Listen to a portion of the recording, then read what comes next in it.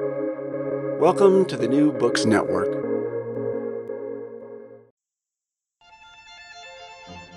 Welcome to Talking Legal History. This is your host, Siobhan Barco. Charles L. Zelden is a professor in the Department of History and Political Science at Nova Southeastern University's Almus College of Arts and Sciences, where he teaches courses in history, government, and legal studies. A legal constitutional historian by training, Zelden has published works including Justice Lies in the District, the U.S. District Court, a Southern District of Texas, 1902 to 1960, Voting Rights on Trial, The Battle for the Black Ballot, Smith v. Albright and the Defeat of the Texas All-White Primary, the Supreme Court and Election, and Thurgood Marshall, Race Rights and the Struggle for a More Perfect Union. Forthcoming, another book he's writing is The American Judicial System, a very short introduction. Dr. Zelden is also the general editor of ABC Clio Press's 3-volume About Federal Government Encyclopedia, for which he was volume editor of Volume 3 on the Federal Judiciary. Today we'll be discussing the third expanded edition of his book, Bush v. Gore, Exposing the Growing Crisis in American Democracy. Dr. Zelden, welcome to the show. Thank you very much for having me. So to start off, could you give a brief, if you can, overview of the situation that led to the Supreme Court case, Bush v. Gore? Well, it begins with what one book calls a perfect tie, and it really was. The 2000 election had an effective tie in the Electoral College, literally meaning that one state would determine who was the winner. At the same time, that one state was Florida, which, out of some 5 million plus votes, came down to less than 1,000 votes separation. In essence, as one statistician told me at the time, it was like we were flipping a coin to see who was the winner, and it landed right on its edge. So it was very close in a state that itself was very, very close. And it was close enough that it was worth fighting over. If there had been 20,000 or 30,000 votes apart, that would be close, but not close enough to fight because you're unlikely to get enough votes to switch the outcome. But when you're 1,000 votes or less, that's the plus or minus when you're looking at a poll. And so in Florida, both sides began to fight over recounting the votes, over trying to determine what was the actual outcome in Florida. And what we found was there was a lot of problems, most of which were the result of incompetence, sometimes of good intentions gone bad. There was the butterfly ballot, which cost about 3,000 plus votes for Gore. There was the inch form ballot in Duval County, where they voted on 2 pages. That probably cost Gore 3,000 to 4,000 votes. There were broken voting machines in Miami-Dade County in minority districts that probably cost Gore 500 to 1,000 votes. You see the trend here? There were a lot of people who wanted to vote for Gore, but for one reason or another, their votes were not counted. And then there was the problem of what we call undervotes and overvotes. Undervotes are ballots in which no vote is recorded. And the technology we were using, which were the CHADs and the IBM push card type voting, sometimes if that CHAD wasn't pushed completely off, it would fold back under and it would come out as a 0, as no vote made, even though it might be 3/4 disengaged. And overvotes are ones in which you had, say, someone vote for Gore, and then to be real safe and sure, they added his name as a write-in. Well, that's, you voted twice. That's an invalid vote. Except in Florida, the statutes and the Constitution of Florida state that the standard in determining a vote is the intent of the voter. And it's very clear in those cases that the voter really, really wanted to vote for Gore, or Bush in some cases, but mostly Gore. And so we were fighting over how to count these ballots, over which ballots to count. And what made it really significant was whoever won Florida won the presidency. And being America, what started out as a political fight or an administrative fight over the standards to be used for counting ballots and what have you, very quickly became a legal fight over what was the legal requirements for counting a vote. The Bush team very quickly said that partial recounts and different standards between different counties was illegitimate, that you needed a statewide standard. Problem was there was no statewide standard, and if the state imposed that standard, that would change the rules under which the election was being held after the fact, which would throw it into the House of Representatives and the Senate to determine whether these electoral votes were valid or not. So a catch-22. Meanwhile, the Democrats were emphasizing that we need to count every vote. If people intended to vote, made a good faith effort to vote, the technology should not hold them back from the vote being counted. And so there were something like 46 separate litigations. A lot of them were brought by citizen voters, especially in regards to the butterfly ballot in Palm Beach County. Very early, the Bush team went to the Southern District of Florida to make the case in federal court that the standard being used by the different counties was unconstitutional, that it was a violation of due process and a violation of equal protection, that it was somehow stealing votes from those who had voted properly.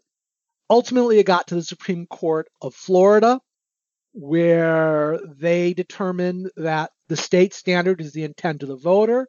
Therefore, there should be an effort to look at these ballots and determine what the intent was. Ultimately, they determined that there should be a statewide recount of undervotes and potentially overvotes to see who won and who lost. And the standard was the district judge in charge basically said, if there's a question that it's not valid, don't count it.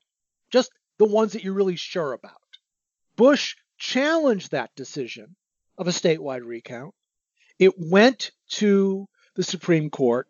The Supreme Court ordered a stay on the recount and then ultimately decided that that request for a stay was itself a form of petition for cert. They had arguments in the cases and in 36 hours came out with an opinion that basically said recounts are over, the decision is over. Effectively, Bush had won. Why do you think that focusing on the fact that a 5-4 court picked the president is not enough? What are some of the hidden dilemmas and challenges in our electoral system that are laid bare by the case and events leading up to Bush v. Gore? Well, the first thing to understand is that 5-4 decision was important. It effectively determined who would be president of the United States for the next 4 and ultimately 8 years. I don't mean to minimize the importance of that. And it's an example of a growing dysfunction and tension within the Supreme Court that kind of explodes in the 21st century in a lot of controversial 5-4 decisions on a large number of topics.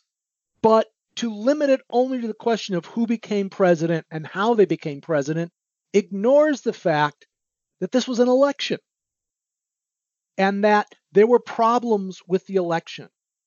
There were problems with the recount in Florida. There were problems in the fact that people went in with intent to vote. They made the effort to vote, and then their votes were ultimately not counted. And that this actually turns out to be a very common process. It turns out that the voting machines that we used in Florida and that other states used average between 0.5% and about a 3 to 5% spoilage rate. In other words, regularly, anywhere from 0.5% to 5% of the votes that people were casting weren't getting counted. And that's wrong. If people are going to at least make the effort to vote, we should make every effort to count them as proper. And in fact, Illinois had a worse problem than Florida. The thing is, though, in Illinois, Gore won by a big enough margin. Who cares?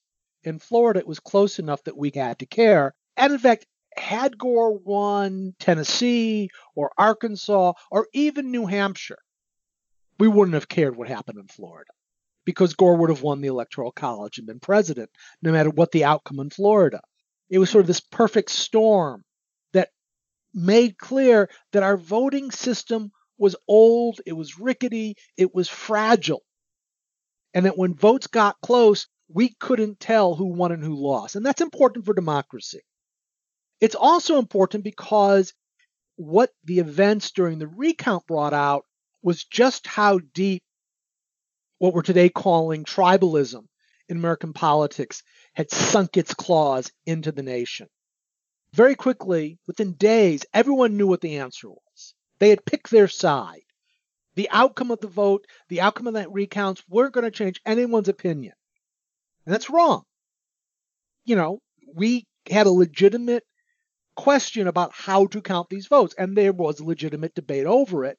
And both sides had legitimate elements to their arguments on this. But on the popular front, and there were really two wars going on here, one legal and one public relations. On the public relations front, people had made up their mind. And we saw that the impact of the growing electoral realignment that had been going on for a number of decades was intensifying and had left us sort of evenly balanced and absolutely convinced that the other side was out to steal the election. And that, again, that points to problems in American democracy. Problems that have only gotten worse in the 20 years since. Today, it's like we're in different worlds between the two parties.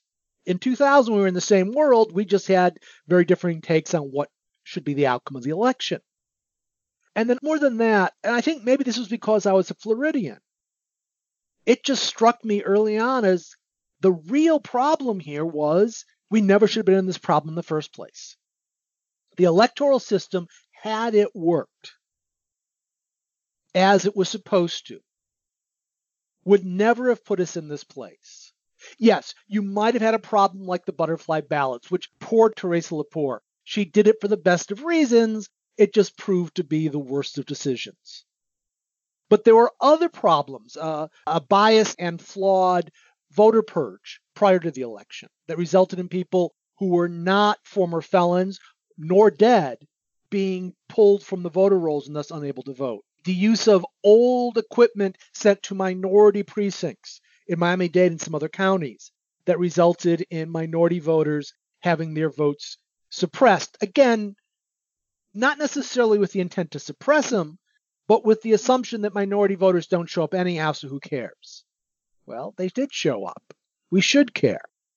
And then on top of that was the events of the recount itself. What we saw was just how easy it is to manipulate electoral outcomes. Not big time. We're talking point shavings here. Think basketball and the gambler who pays a star player to miss just 2 free throws. That's it, just 2. But that could be the difference between winning and losing. And that can be the difference between the gambler winning big or losing big. And what we saw was the ability of Secretary of States and state elections offices to shape electoral outcomes, how we count the votes, by legally, and this is the important part, by making decisions that were legal, but that were politically partisan, that they could shave points, and that the decentralized nature of our electoral process meant that this could also happen on a local level. I mean, I can understand why Republicans were very frustrated with Broward County and the way they kept changing their decision as what ballots to count. But the reason they had the power to do that was that Florida intentionally created a decentralized electoral system. There literally was no way to ask for a statewide recount. There was no specific standard for counting ballots, except look to the intent of the voter. So when I first wrote the book, the first edition and the second edition, the subtitle was actually exposing the hidden crisis in American democracy. Because while everyone was looking at who became president and how, hidden beneath it was this realization, hey, we can shape the outcome of elections when they're close merely by doing our job in a partisan manner. And the only one who took up what I called the unlearned lessons of 2000 were the partisans. were electoral administrators with partisan focus and intent who realized that by, for example, in 2004, Ken Blackwell saying up in Ohio, if you want to register to vote, the registration card has to be on card stock of a certain weight. Well, a lot of people were just printing out federal ballots to register, or federal registration forms, printing them up and mailing them in. And he said, no, you can't accept them. You've got to send them a letter saying, please redo it with this particular form. Well, by the time the election came around, there were tens of thousands of people who had resubmitted their applications but had never been processed in time for the election. I called this process administrative gerrymandering, because you were gerrymandering the outcome, much as we do when we draw electoral districts, to kind of shape the partisan impact of these administrative rules. Now, the reason I changed the title to The Growing Crisis of American Democracy is that after the 2004 election, it came out from under the veil. What had been hidden and sort of only being done by political administrators, all of a sudden now state legislatures were getting involved. They began to pass laws to impose voter ID limits, to expand voter access depending on which party was in charge. They were trying on both sides to reshape the framework of voting to make it either easier or harder to vote. And both sides are doing it for partisan reasons. Although the ones who did it the most were the Republicans, because they needed to cut back on the electorate. The Republicans are very lucky. They've got a base of voters who vote regularly. So any big increases in new voters is generally going to come not for people who are going to vote Republican, but people who are going to vote Democratic. Because there are a lot of people who are likely to vote Democratic who generally just don't vote. So by making it harder to vote, they're also making it harder for the Democrats to win. The Democrats, on the other hand, they just needed everyone to have a chance to vote who wanted to vote. Then if they got out the vote, they could win. So in the end, the Republican actions were more egregious. But one of the elements I make in my new chapter of the book is they were both doing it for partisan reasons. And that's what takes it back to 2000. The realization that you can manipulate the electoral process and not break the law. And if we only focus on who became president and what he did as president, and very important topic, don't get me wrong, we miss this whole element that has shaped the politics of the last 20 years. How are judges at every level in Florida and in the federal court system imperative to deciding the election? Well, this is America. Whenever there's a question of policy or of even fact, we sue.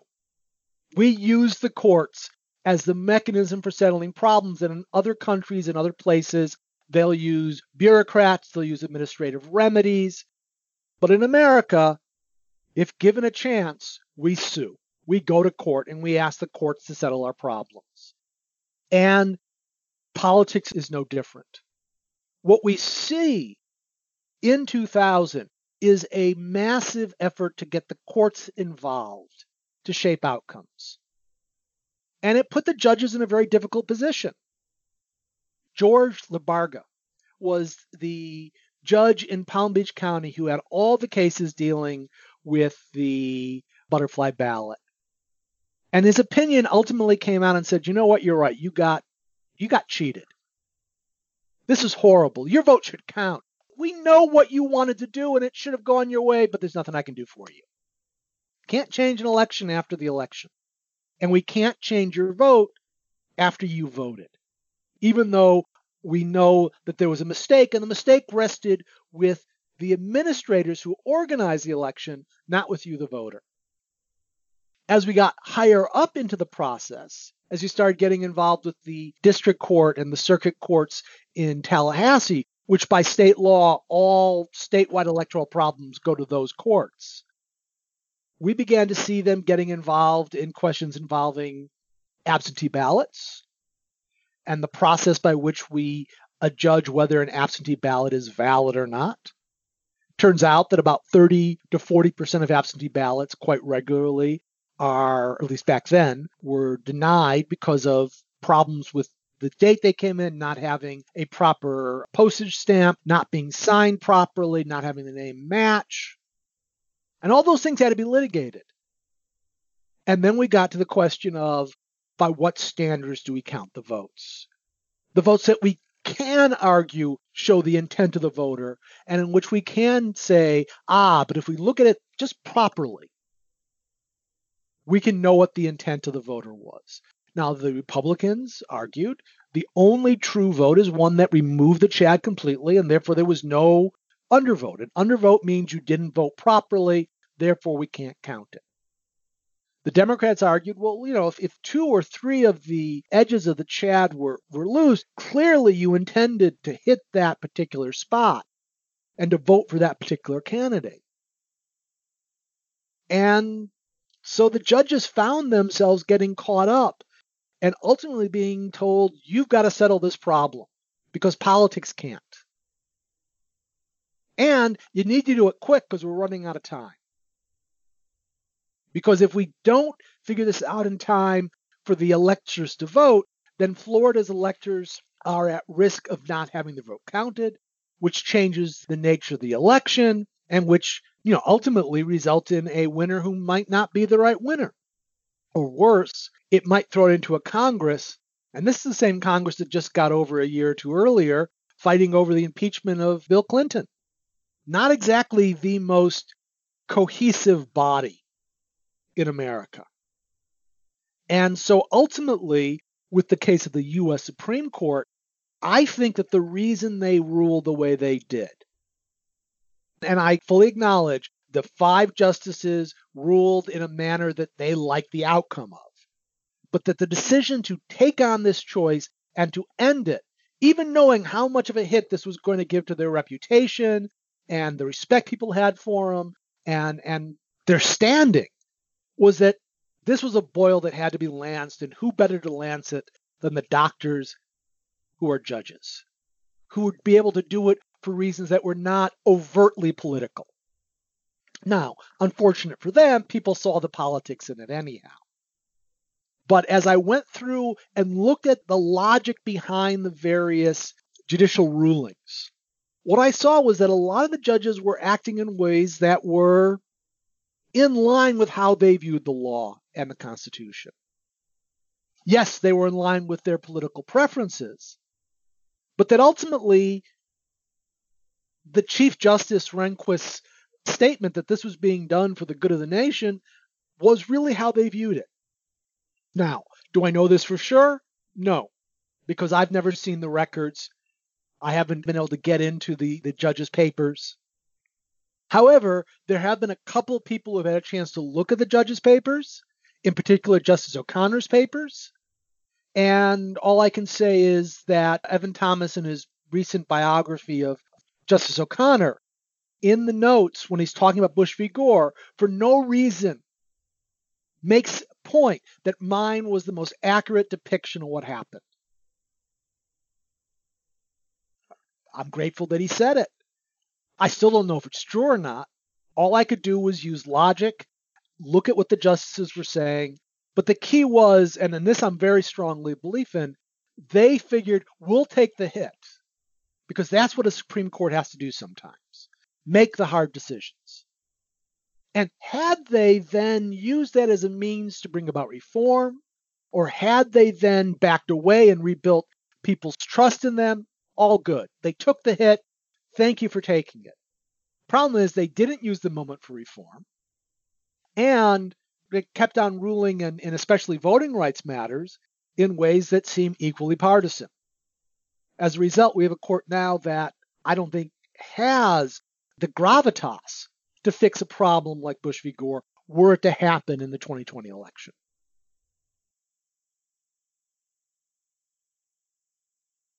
Could you go to something you just alluded to and explain the reasoning underlying the Supreme Court's opinions?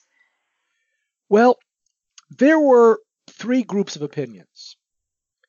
There was the per curiam, which argued that as a question of equal protection, if you are going to run an election, you have to count the votes the same. The same standard needs to apply within the state. You can't count votes one way in one county and another way in another county. And that because Florida didn't have a manageable standard, that the intent of the voters is not a manageable enough standard to provide for the same voting process across the state. And because they didn't have a standard imposed by legislature across the state, that the recounts as they were going on could not result in a truly effective outcome. Therefore, we need to simply stop the recounts.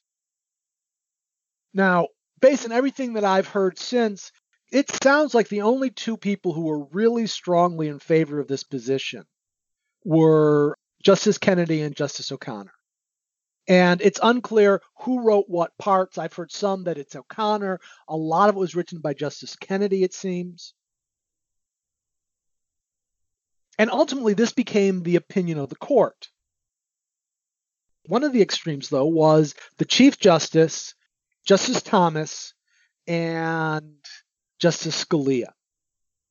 And they all agreed with a concurrence that was written by the Chief Justice, which is very technical.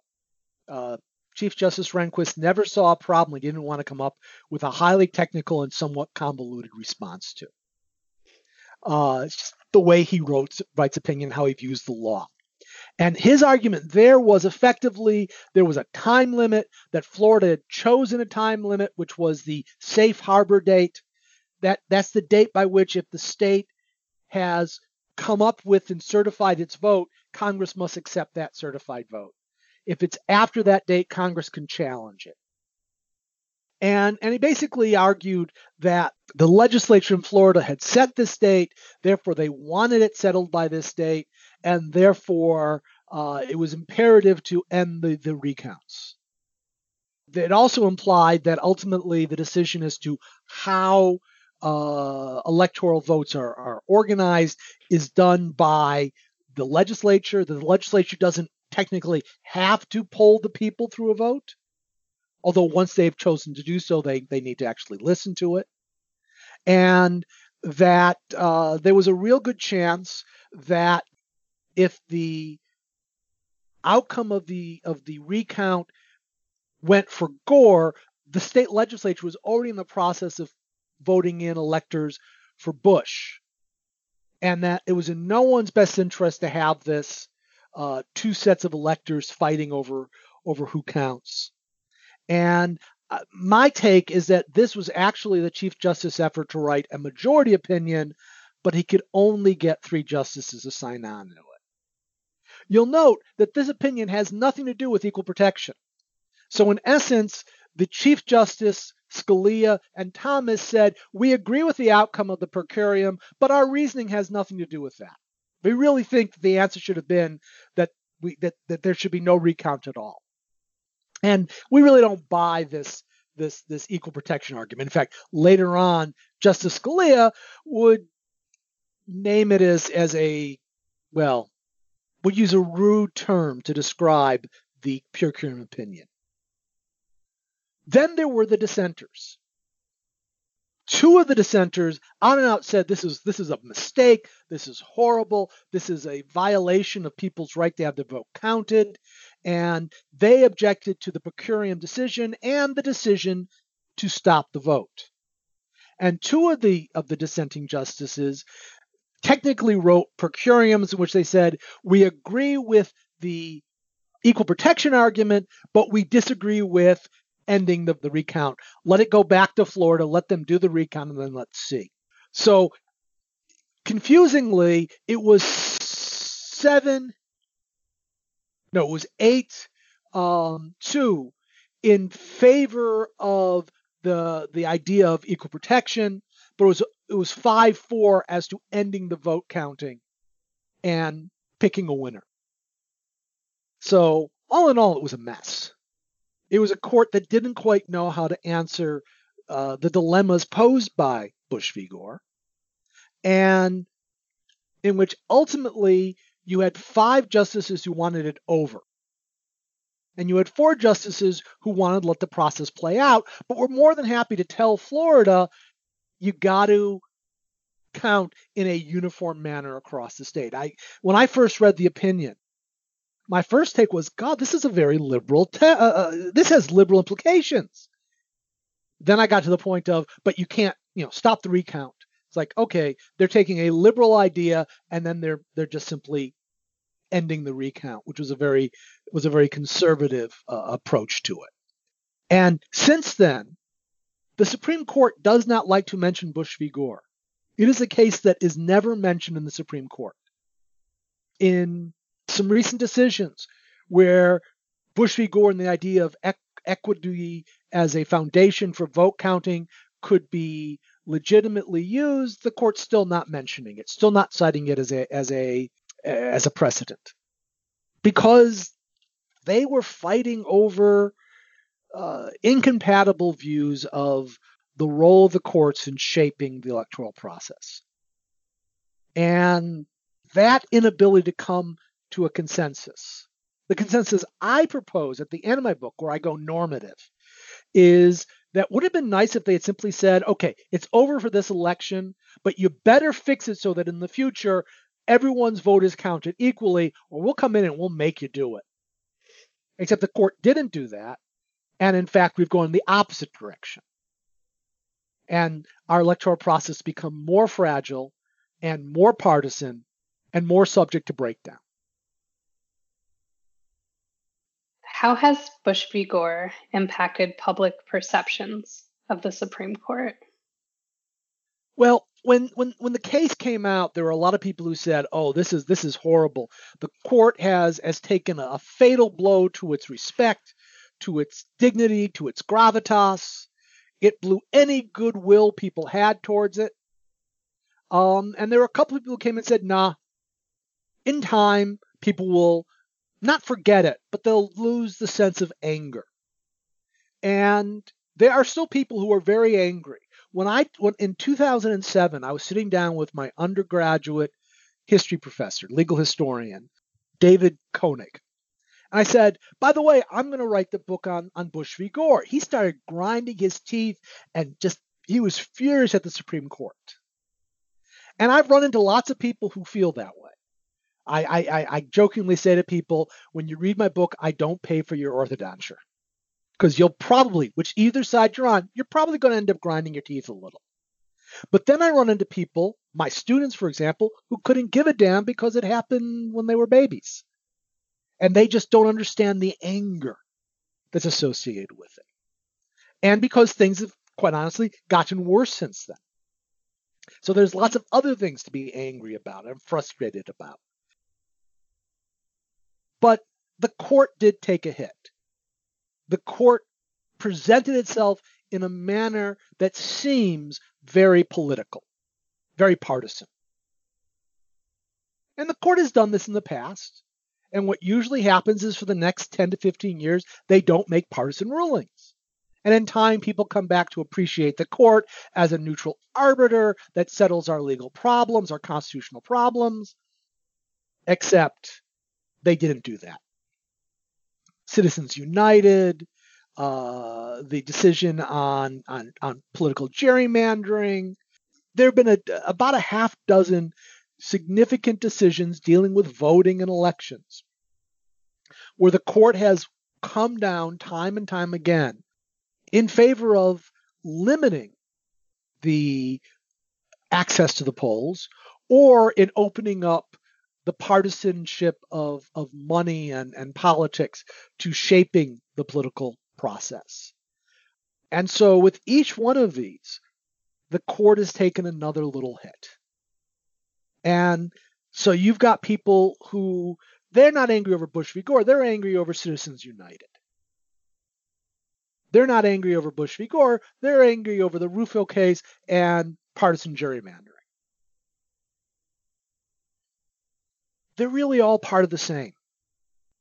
I saw a potential, and this was at the very end, I allowed myself to go normative, which as a historian I'm not comfortable doing, but I felt given the period I was writing it was necessary. Which I said the court could have made egg salad out of these broken eggs if it had stressed the need to reform the process, to take partisanship out of the electoral process. But they didn't. And in given further opportunities to do so, they haven't. If anything, the current court is even more biased against mandating nonpartisanship in the running of elections. And so there's a reason why Bush v. Gore is spoken in the same breath as Dred Scott or the Lochner cases and the Lochner era cases as places where the court really just blew it. And it will always be a case that lives in infamy. It's just there are other cases now that people are more focused on, but it started with the choices made by the justices in Bush v. Gore. What does your book help us understand about the voter fraud versus voter suppression debate? Well, one thing it points out that there was almost no question of voter fraud in the 2000 election. There was potentially electoral fraud. That's to say, areas in which those who run elections were shaping the process. And definitely after the fact, everyone was engaged in electoral fraud in one form or another, seeking to shape the outcome for partisan purposes. But in terms of the voters, there was very little cases of the voters actually cheating.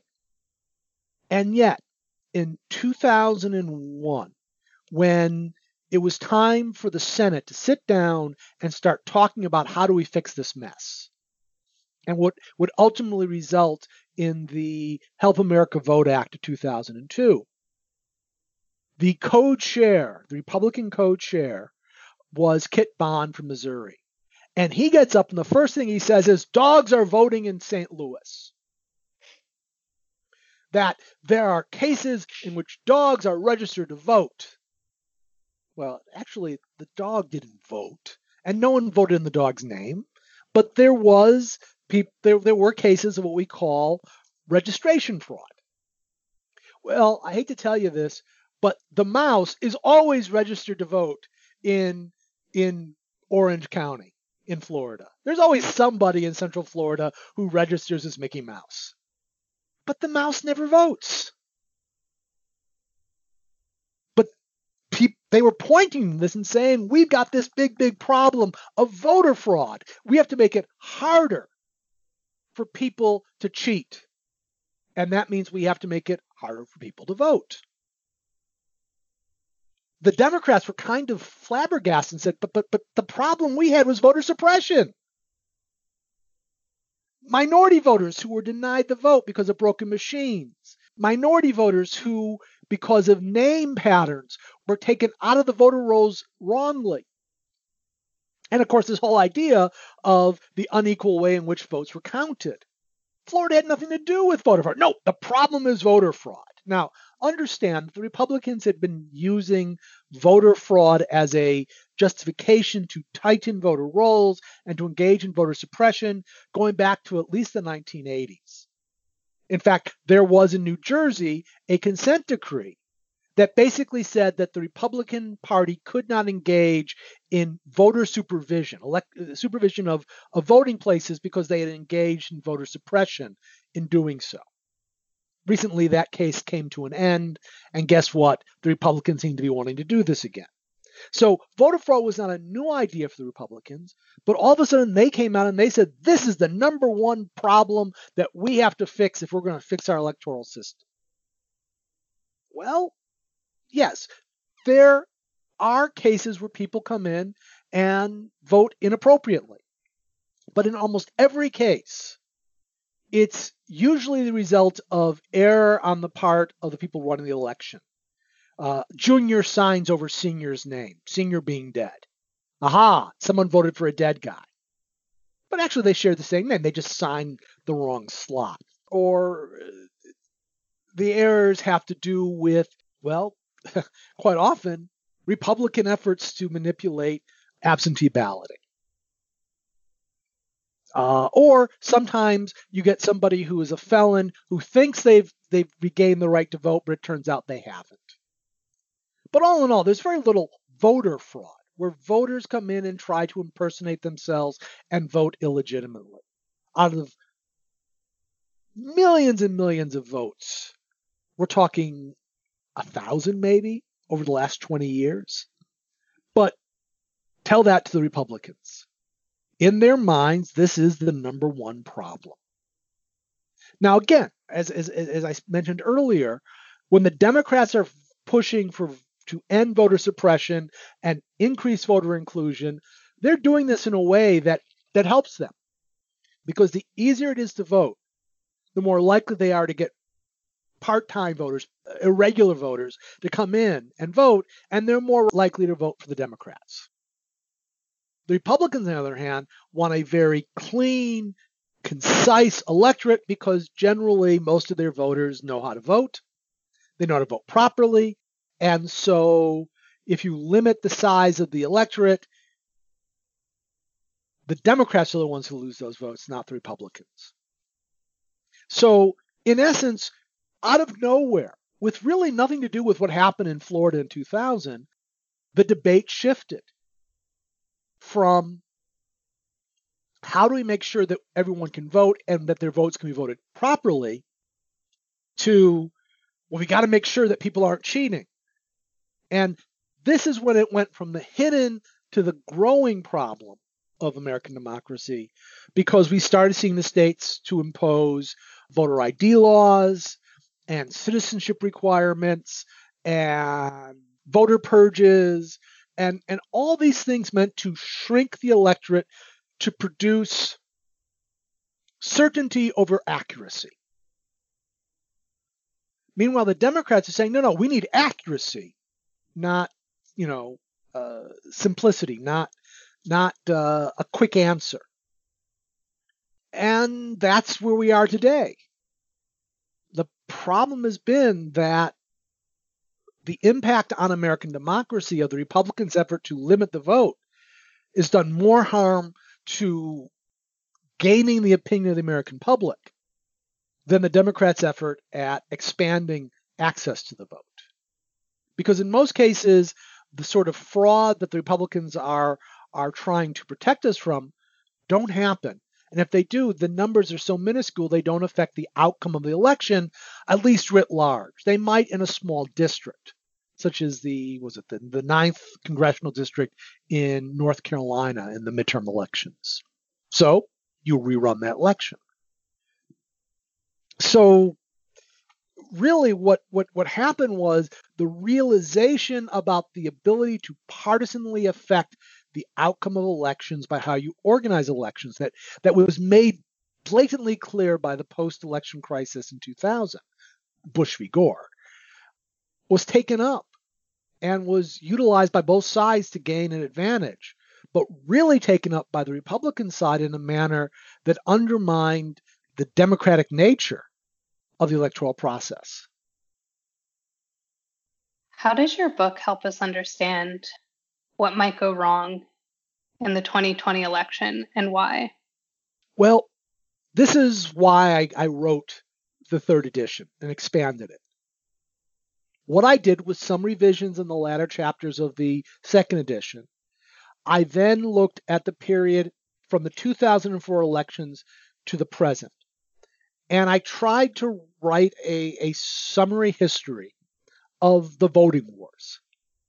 This fight over voter suppression versus voter fraud, between accuracy versus certainty, and the unlearned lessons of 2000 becoming the wrong learned lessons post-2000 about the ability to shape for partisan result elections by administrative gerrymandering, by people who run elections, but also by legislative enactment. by shaping the rules of elections in manners that, much as gerrymandering kind of picks who's going to be voting in which district, this is a form of gerrymandering that picks who can vote and who can't.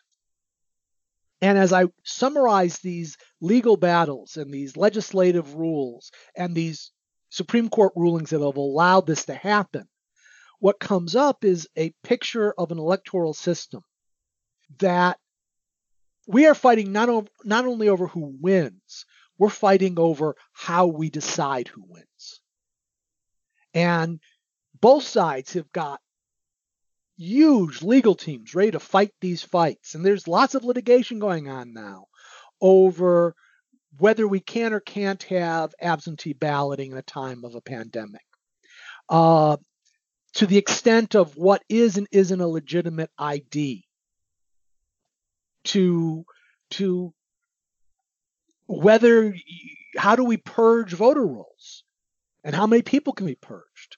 In Georgia, Brian Kemp purged in one day 500,000 voters from the electoral rolls. He won the governor's race by just over 1% of the vote. A lot of those people who were purged illegitimately were in fact minority voters likely to vote for his opponent. That all of this, which has its roots in the realization in 2000, hey, we can game the system. And we can do it without breaking the law. We can do it without getting consent decrees against us for voter suppression. We just have to get the legislature involved, or the governor involved, or the courts involved. And the end result of all this is that we have an electoral system now that is even more fragile than it was in 2000. Now, if votes are not close, everything's fine. In fact, everyone in America should be saying what's called the supervisor of elections prayer. Please, please, please let it not be a close race. Because if it's close, everything begins to fall apart. Well, current polls argue that it may not be a close outcome. History, however, argues that it's likely to be close. Imagine if it's close in Pennsylvania and in Florida. Within the margin of litigation. And given Florida's balance, it's likely to happen. It's not assurance, but it could very easily. Look what happened with our governor's race, with our Senate race in 2018. Now imagine it's for the presidency. Once again, you're going to run into a situation in which all of a sudden people are complaining publicly, they're stealing our votes, they're trying to pick a president through their fraud or through their voter suppression. And of course, with more absentee balloting going on, it's going to take longer to determine who wins. The numbers we get on election night are not going to be the final number. So let's say that Trump is ahead in Pennsylvania by a slim margin on election night. But now come all the absentee ballots. And when they're counted over the next week or so, they begin to shift blue. And Trump goes from being ahead to being behind by a narrow margin. Does anyone think that the president is going to accept that outcome without challenging it? Meanwhile, we have a Supreme Court that has never healed itself from the trauma of Bush v. Gore. In 2000, the Supreme Court stopped the election, and the vice president, Al Gore, said, okay, I accept it. But if you listen carefully in his acceptance speech, what he really was saying is, okay, I accept the need for us to end this vote now for the good of the nation. By the way, I'm running in 4 years. Rematch. Had 9/11 not happened, that probably would have been the case. A rematch in which we relitigated the 2000 election. Well, one of the lessons of all this is you never know what the future is going to bring, so don't accept the outcome. Fight, fight, fight. Well, the problem is democracy is built around the idea that you accept electoral outcomes. And if you lose, even by a narrow margin, you accept it and then just come back the next election. Well, nobody's willing to accept that anymore. That's not where politics is today. The Democrats aren't going to do it because they can't stand the idea of 4 more years of Trump. And Trump isn't going to do it because he wants to be president. And he's not going to accept the idea that he lost by a narrow margin. We could go to the Supreme Court for an answer, but I don't think the Democrats are going to accept an answer similar to that of Bush v. Gore. And I don't think the Republicans are going to accept an answer from the Supreme Court unless it picks their candidate. Which means we are now stuck on the 20th of January trying to figure out who's president. Both sides claiming that they won. Not having a clear choice. Having to name a temporary president in the form of the Speaker of the House. Yes, Nancy Pelosi may become the first female president as a result of this mess. The problem is it's a temporary job. So we didn't learn the lessons of 2000. The lesson of 2000, the one that should have been learned, was you need to make the electoral process as nonpartisan as possible. The goal should be accuracy. The goal should be certainty. The goal should be to take partisanship and politics out of how we run elections. Instead, we made things worse, more partisan, more political. And now we're coming into an election in which neither side is likely to give in, to accept the outcome unless they win. Let us all pray, please let it not be a close outcome. Because if it is a close outcome, our electoral system is going to collapse on itself. We had a warning in 2000. Instead of fixing things, we made things worse. And at this point, in terms of politics, in terms of tribalism, in terms of partisan alignment and partisan attitudes, if it's close, nobody's going to give in. And we're going to be stuck going into 2021 without knowing who the president-elect is. Possibly going to January 20th, 2021, and not knowing who the president is. A total breakdown of our electoral process. It doesn't have to be that way. It didn't have to be this way even if it was close. But rather than learn the right lessons from 2000, we learned the wrong lessons from 2000. And we took a bad situation and made it worse.